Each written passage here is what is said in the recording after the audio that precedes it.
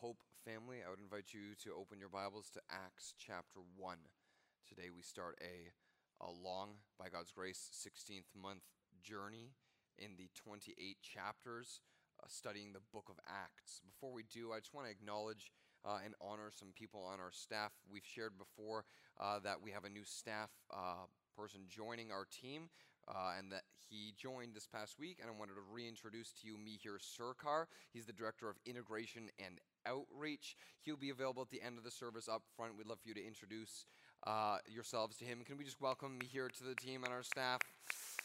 And very excited that Gayla Mayled, our Director of Children's Ministry, after being on maternity leave for 14 months, has now come back. Can we welcome Gayla back as well?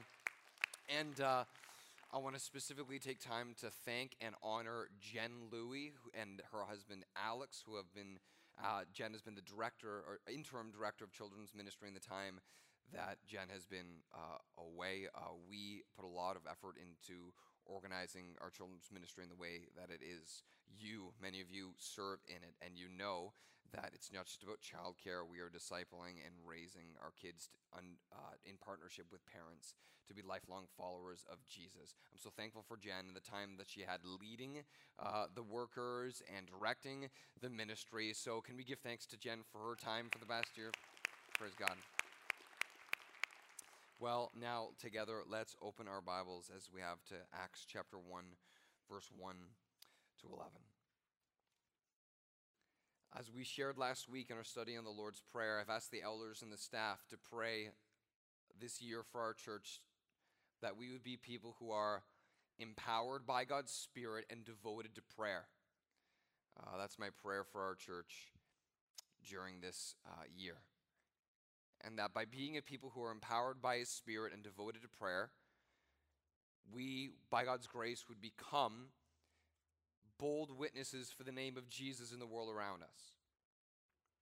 And loving and merciful neighbors caring to the people around us. If you are a Christian, God has called you out from this world to follow Christ. But I think in the church, many of us really only understand half of what it actually means to be a Christian. Because if you're a follower of Jesus, you are not only called out of this world to be with Christ, but you're also sent back into this world to be a witness for Christ. But I think sometimes we often miss the second half. Why do we gather together here like we do on Sunday? We gather together to glorify God, but also to reorient ourselves on the mission that we're sent and called to engage in when we go back into the world. Why does a coach call his team together in the intermission of a hockey game? 3 periods, 2 intermissions. What are they doing in the locker room in the intermissions? Oh man, it's really annoying being around those people with red shirts. I'm really glad that we can be only around blue-shirted people. Whew, I'm finally at home. Now, when a team gets into the locker room during the intermission, they're regathering together to re-energize and reorient themselves at the game plan so they can return to the game to win. If you are a follower of Jesus, yes, you have been called out of this world to follow Christ, but you are also sent back into this world as a witness for Christ. The book of Acts is a book about the witness of the church to the world. And in the beginning of this journey that we're going on, we're going to see in Acts 1, verse 1 to 11, how Jesus prepares His people to be His witnesses. We're going to see 3 ways that Jesus prepares His people to be His witnesses. And here's the good news. Christian, God wants to use you, but He's not looking for the elite influencer. He's not looking for the one with the best communication, persuasive skills. Acts 1, verse 1 to 11 is going to teach us that Jesus prepares simple people to be His supernatural witnesses for the kingdom of God. And He he wants to use you. So let's stand together as we do to honor God as we read his word. Acts chapter 1, verse 1 to 11. This is God's word. It speaks to us today, and this is what it says. In the first book, O Theophilus, I dealt with all that Jesus began to do and teach until the day when he was taken up, after he had given commands through the Holy Spirit to the apostles whom he had chosen.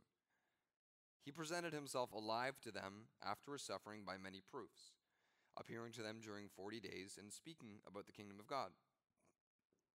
And while staying with them, he ordered them not to depart from Jerusalem, but to wait for the promise of the Father, which he said, "You heard from me, for John baptized you with water, but you will be baptized with the Holy Spirit not many days from now."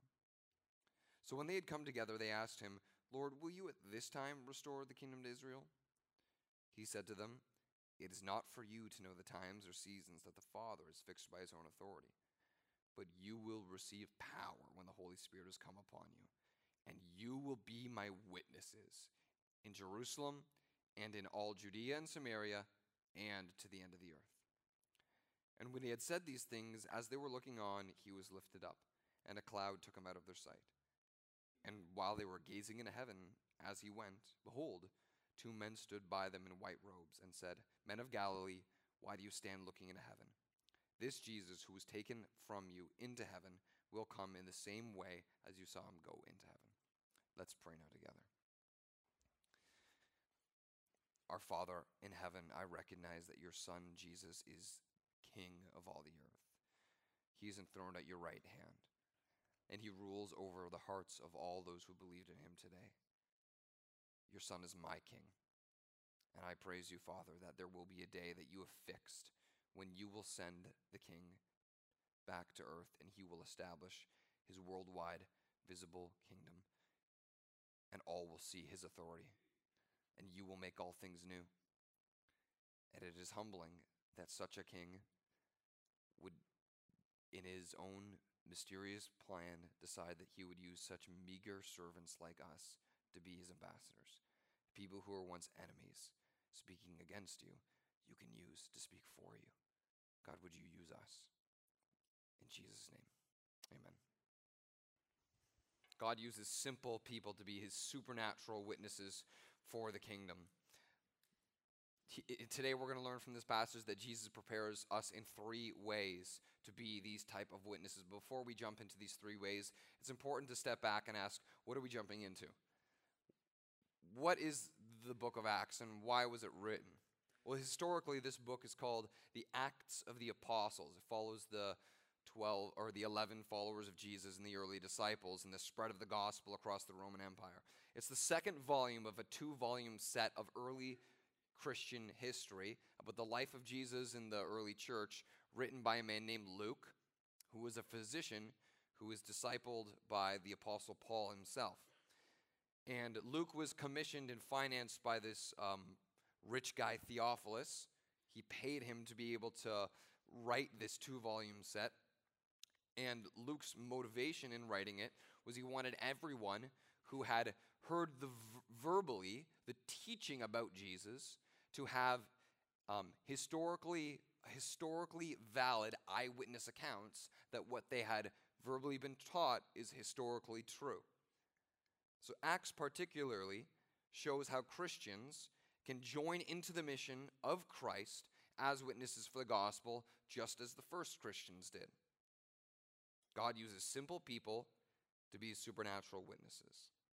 So the beginning of this mission, Jesus prepares his witnesses 3 ways. And the first way is with the evidence they need for their witness. Jesus got his apostles ready for this role by preparing them with evidence they needed for their witness. Look at verse 3 again with me. It says, "He presented himself to them alive after his suffering by many proofs, appearing to them during 40 days and speaking about the kingdom of God." So over 40 days, Jesus would appear and reappear and come and go as he pleased to present his physical body towards them, to stand before them and say, "You once saw me dead, but Look at me, touch me, eat with me.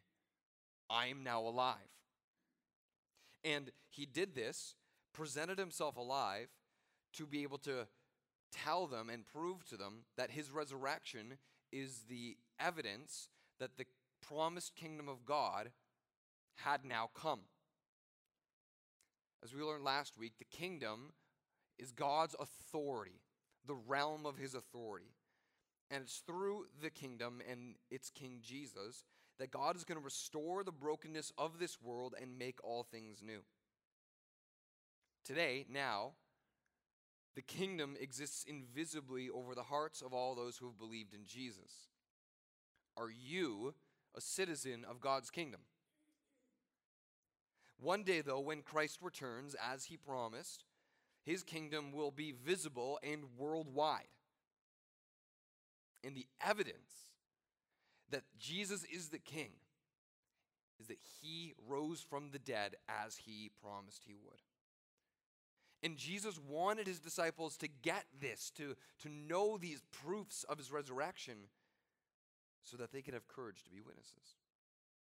Only weeks beforehand, these simple men had actually abandoned Jesus and denied that they ever even knew him after he was arrested by the Roman soldiers, and they were afraid of the religious authorities, so they left. But in a few days after this, these simple men would be supernatural witnesses who were not running scared from religious authorities, but standing up, chin up, in the eyes of those same religious authorities, defying them to their face and preaching about the name of Jesus when they were told not to. How could they be so dramatically changed from running scared to standing firm? Because they saw the proof that Jesus was alive. And now they had a reason to speak. These 40 days transformed their doubts into faith, their fear into joy, their confusion into confidence. And you can be changed this way too. The historical validity of the resurrection is proof positive evidence and our certain assurance that the promised kingdom of God has come. He is making all things new. He can make you new. And if you are a follower of Christ, you're a witness to that kingdom. Jesus gives us the evidence for their witness, so we need to get trained in the truth. God uses simple people to be his supernatural witnesses. You don't need a special education to be a witness. You don't need to learn a certain 3-part method to share about Jesus. But what you do need to know, you need to be trained in the truth of what you believe. You need to be able to give a reason for the hope that you have when someone asks. So let's say someone does today. You go out and you meet some friends and they ask you, what'd you do today? And you said, I went to church. Really? You went out to church early in the morning, even though there's freezing rain? Why would you do that? Would you be able to give a reason for why you believe in Jesus? At a basic level, we should be trained in 3 aspects of the truth of our faith and the resurrection. Number 1, you need to be able to get trained to give witness to what the gospel has done for you. As witnesses, we are calling others to believe in Jesus. But how can we sincerely tell others to believe if we can't sincerely say why we believe? Can you share what life was like before you believed? Can you share why you believed and what life is like now? Get trained to give witness to what the gospel has done for you. Also, get trained to give witness to why they need the gospel just like you. Because you could tell them, like, here's why I believe, and their response could be like, that's nice for you. But to each their own. I've got my truth, you've got your truth. Would you be able to respond to that? The good news is that you've got a good trainer in the Holy Spirit who's given us the training manual of the Word of God. And if you want to know how you can share to other people why they need the gospel too, get trained by reading Romans chapter 1 to 3.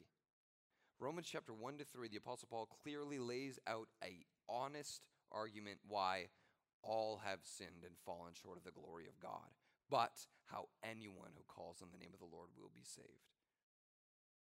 Get trained to give witness to why they need the gospel. And then third, get trained to give witness to the historical proof of the resurrection. How do we know Jesus rose from the dead?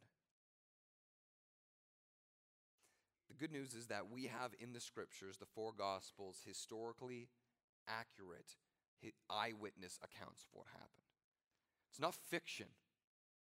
Real people in real places at a real moment of time that saw an event that changed all of time.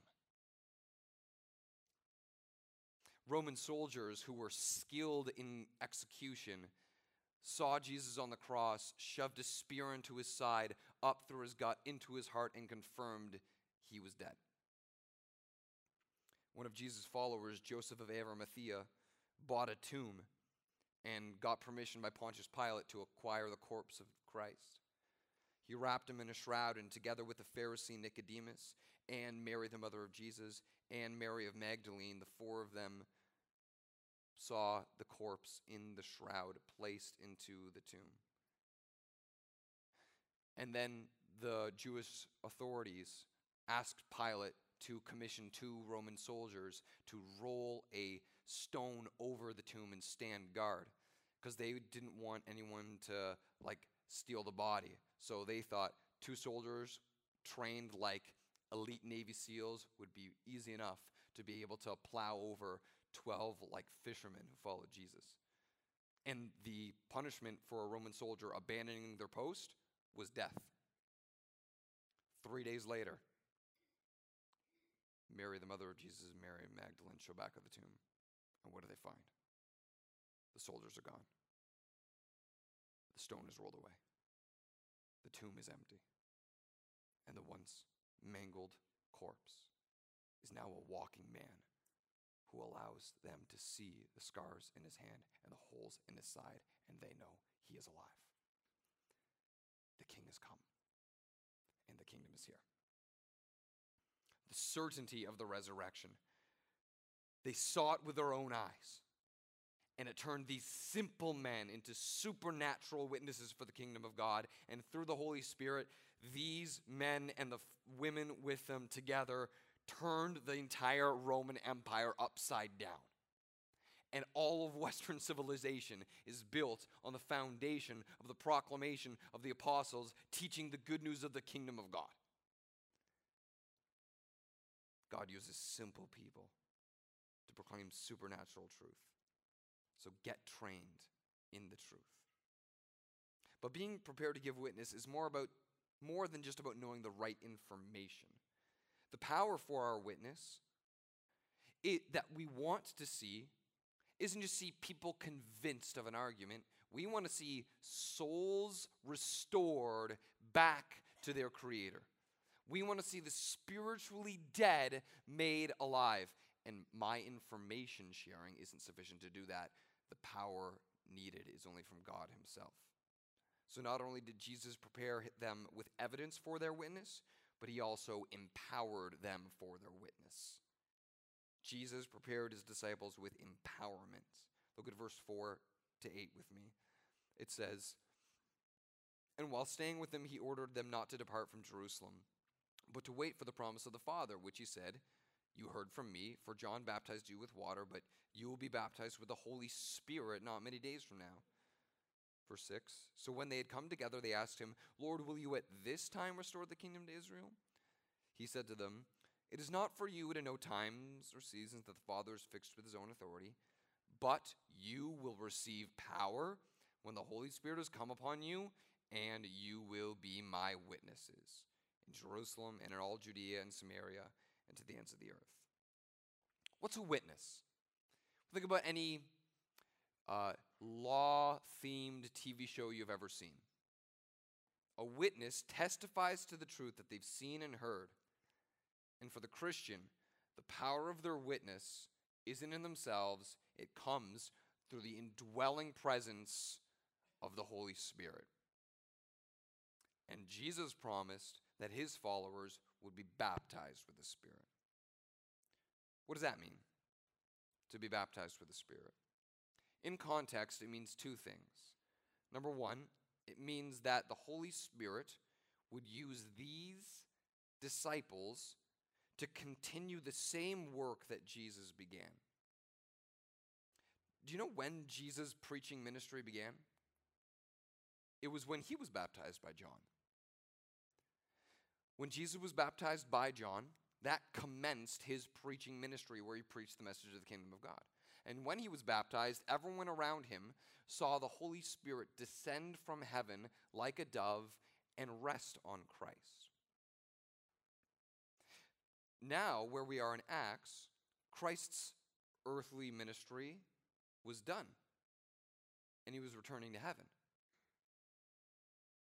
But as Christ was returning to heaven, because his earthly ministry was complete, the Spirit of Christ would remain with his disciples to continue the work that Christ began.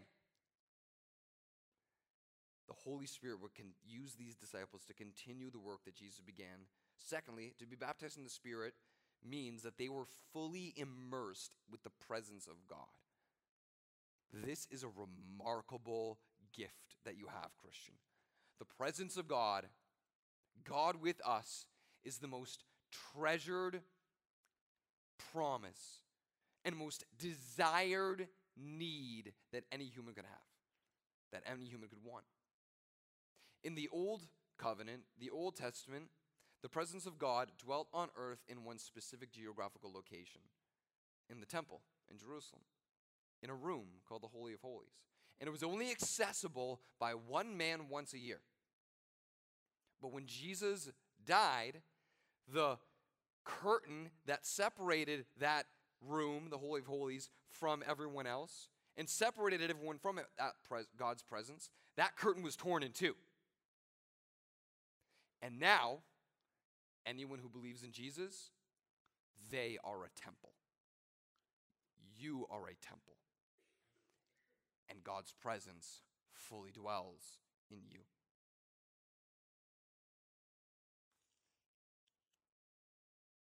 You know, hearing this, that they would be baptized in the Spirit, would have given them a lot of courage. But then Jesus tells them where they're going to go, and that might have provided them a bit of fear. Because usually when we hear about the idea of them going in power to Jerusalem and to Judea and Samaria, we think about the geographical progression. Jerusalem is the center, Judea and Samaria expand out a little bit more, and to the uttermost ends of the earth is beyond that, kind of like Markham, York Region, Ontario, and Canada and the world.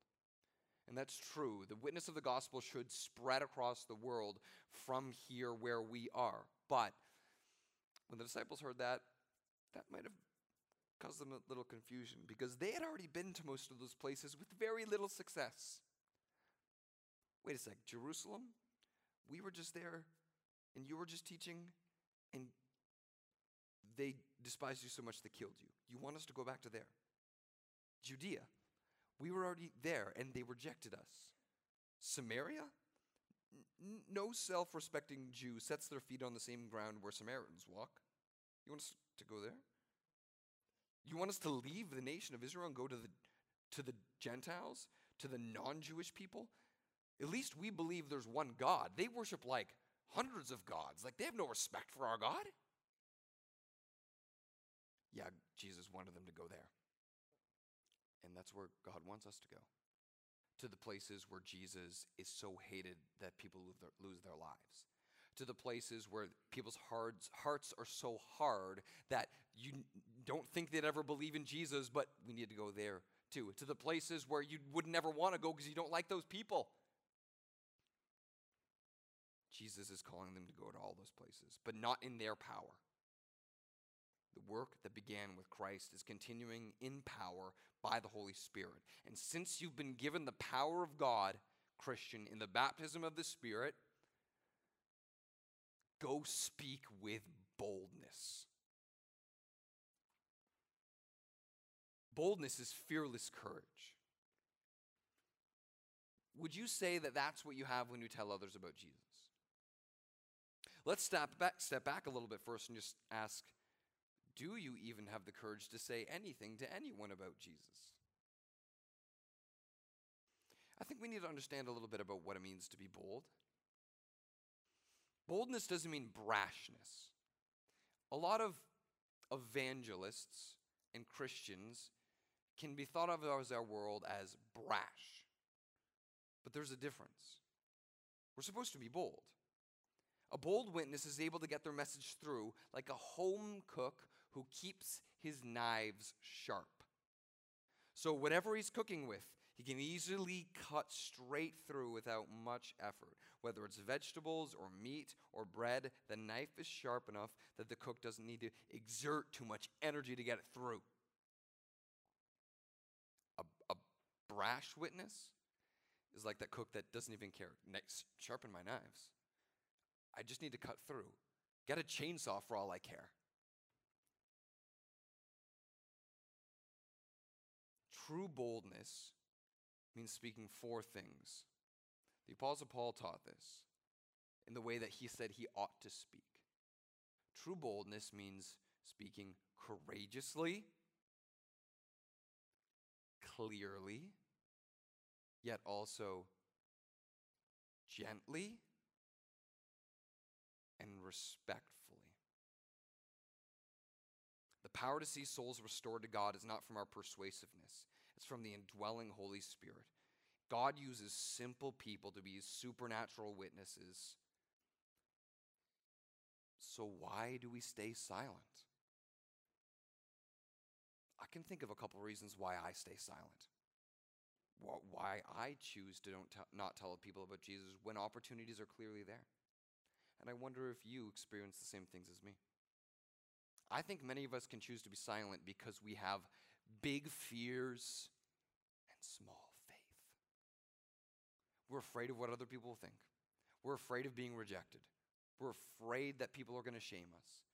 But we don't have faith to believe that what Jesus said in Matthew 5, verse 11, blessed are you when others revile you and persecute you and utter all kinds of evil against you falsely on my account. Rejoice and be glad, for your reward is great in heaven. May God increase your faith. Believe that the Holy Spirit is with you. Believe that even if you're rejected, you're rewarded by God. Believe and be bold. Be bold with your classmates. Be bold with your coworkers. Be bold with your spouse. Be bold with your unsaved family. Be bold with your kids. We have big fears and small faith. Also, we've got weak love and strong lusts.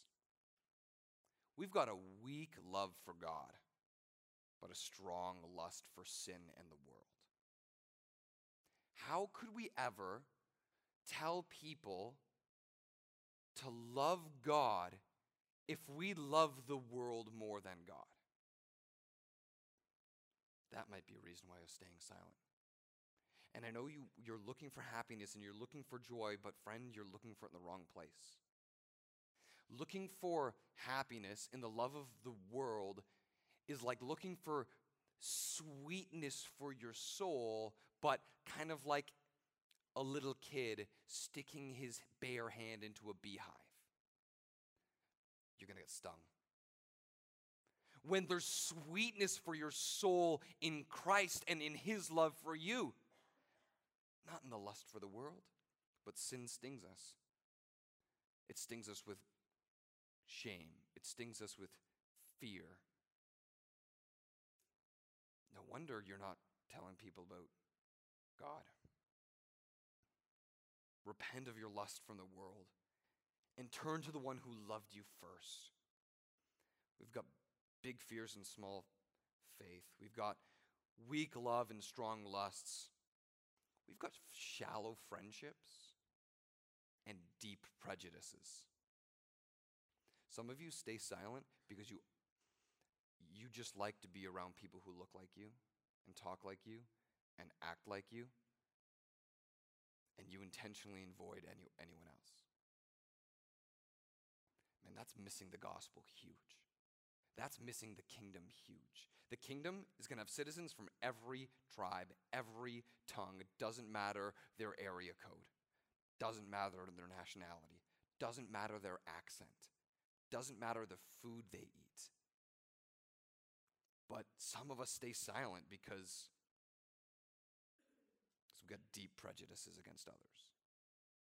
Christ welcomed all, and we should welcome others as Christ has welcomed us.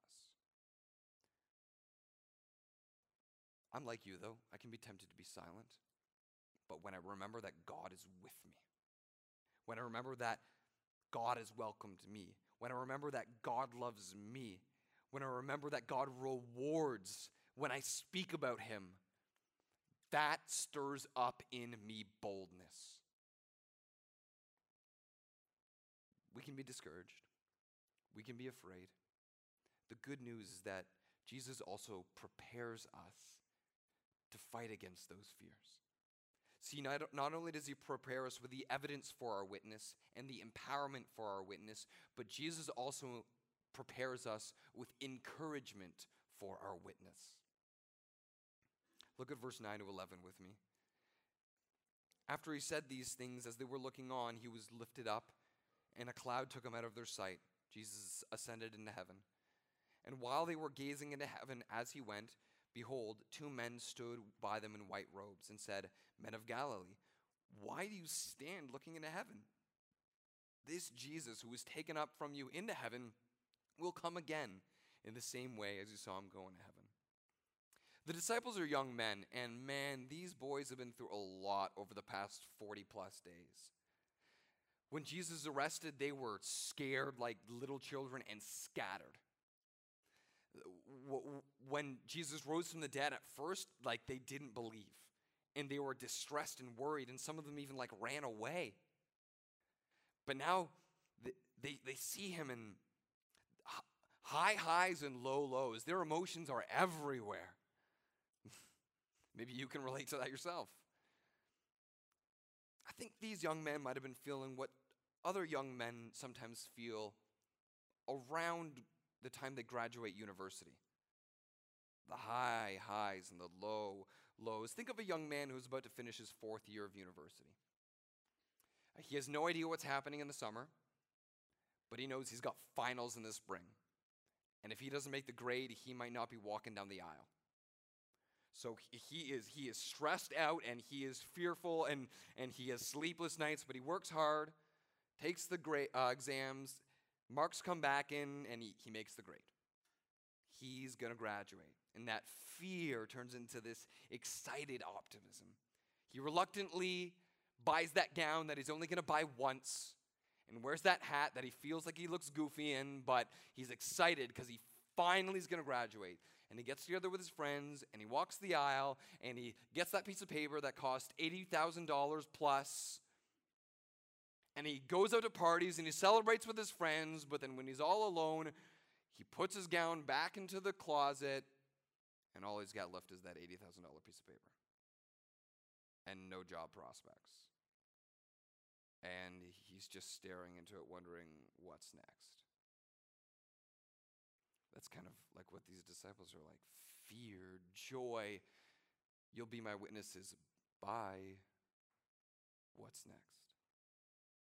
Just like there were 2 angels at the tomb when Jesus was risen from the dead, so there were 2 angels here when Jesus arose into heaven. And God sends these angels to graciously snap them out of their dazed delusionment, and they hear a promise. This Jesus, who was taken up from you into heaven, will come in the same way as you saw him go into heaven. They were looking for a royal coronation. They were asking, is the kingdom going to come now? And Jesus promised to them, when the kingdom comes, I'm going to be on the center throne, and all 12 of you, you'll have your own thrones beside me. So they're like, hey, Jesus, where's my throne? But the angels tell them, it's not yet. The kingdom you're looking for is coming, but it's not yet fully established. So go be his witness. Church, it's time for us to stop looking around in a dazed delusionment and start looking outward with hope. If you've believed in Jesus Christ, you have been made new. You are a new creation, and you are being renewed day by day. And there will be a day when Christ makes all things new. He's renewing you and your heart and your spirit now, but one day the whole world and the brokenness of the creation, all the injustice, all of the brokenness will be made right because sin and death will be abolished. But right now, the injustice and the pain and the sin is still here. Right now, our world is suffering in hopelessness. Can you feel it? I think a lot of people kind of felt it this morning when they got that fake emergency alarm that there might be a nuclear meltdown. But I see it in other ways in the news. I see the brokenness and the hopelessness when there's fires ravaging through an entire continent and people are losing their homes en masse and species are just being extinct. I see it when planes are carrying Canadian citizens are accidentally shot down out of the sky. I see it in that our mental health is continually going down and down and down and down, even though our prosperity is going up and up and up and up. Man, our world seems hopeless. Can you feel it? Do you have a reason for hope? Christ is risen from the dead. The kingdom is here. You are made new and are being made new, and you have the message the world needs. Stop looking up in a dazed delusionment and start looking out with hope. You have the message that the world needs, and you have the presence and the power to be able to proclaim it. But maybe you are here and you feel hopeless today. Maybe you personally feel the guilt and the shame of your own sin. Maybe you know you're far from God. Maybe you feel like you're decaying away. I'm not made new. There's good news for you, friend. The message of the kingdom is that Jesus died for your sins. Jesus, so that you could have life. Jesus suffered for your sins so that you could be saved. He was forsaken so that you could be forgiven. The pain that you feel and the brokenness of the world is because our souls have been separated from the God who created us. But by faith in Jesus, you can be restored, and his presence can be with you, and you can be made new and have hope. Turn away from following this path that keeps leading you away from God. Admit that you're the one that deserved the death that Christ died.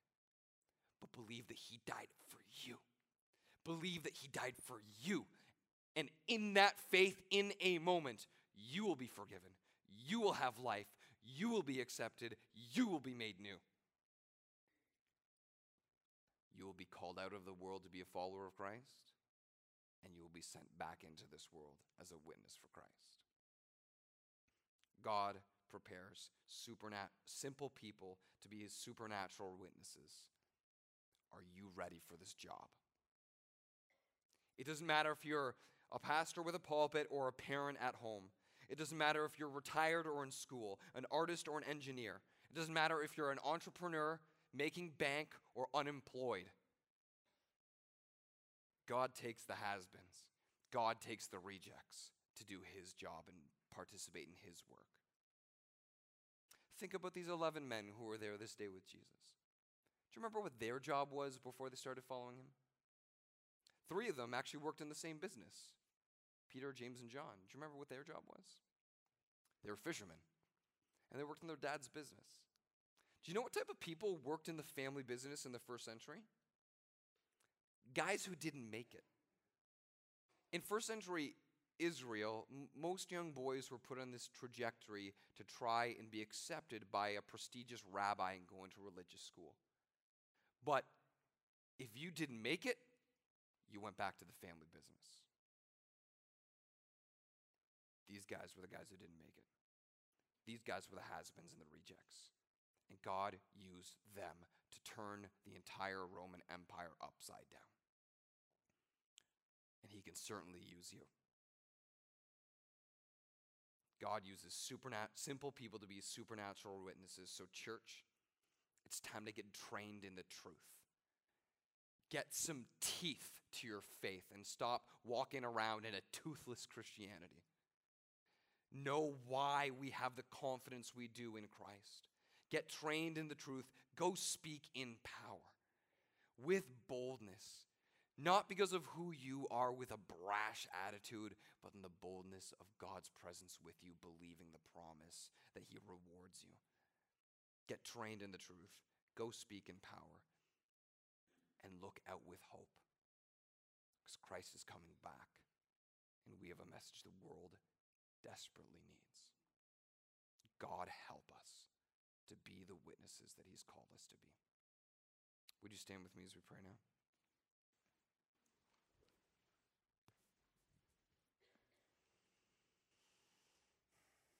Father, help me. Help me, Lord God. Your Son is the light of the world.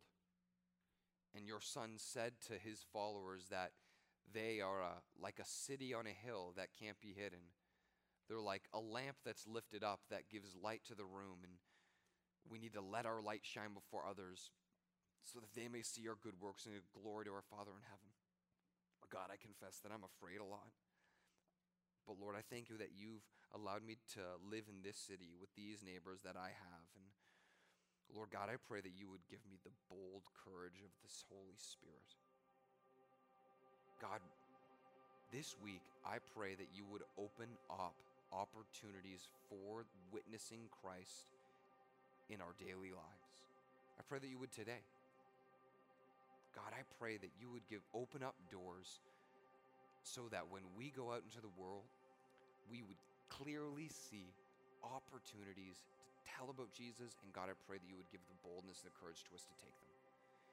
And Lord, as we share the gospel, would more people turn to Jesus and be saved? Would more people become citizens of the kingdom and have hope in you? Would more people worship you who are not worshiping you today? And this is, God, I know this is why we do what we do. I thank you that we can do what we do because we are calling more people to believe on you and worship you, Lord God. You are deserving of the highest worship. You are deserving of the most praise. So thank you that we can invite more people into your kingdom to celebrate the King. Help us to be trained in the truth. Help us to speak in boldness. And help us to look out with hope, knowing that Jesus is coming back. Help us, Father.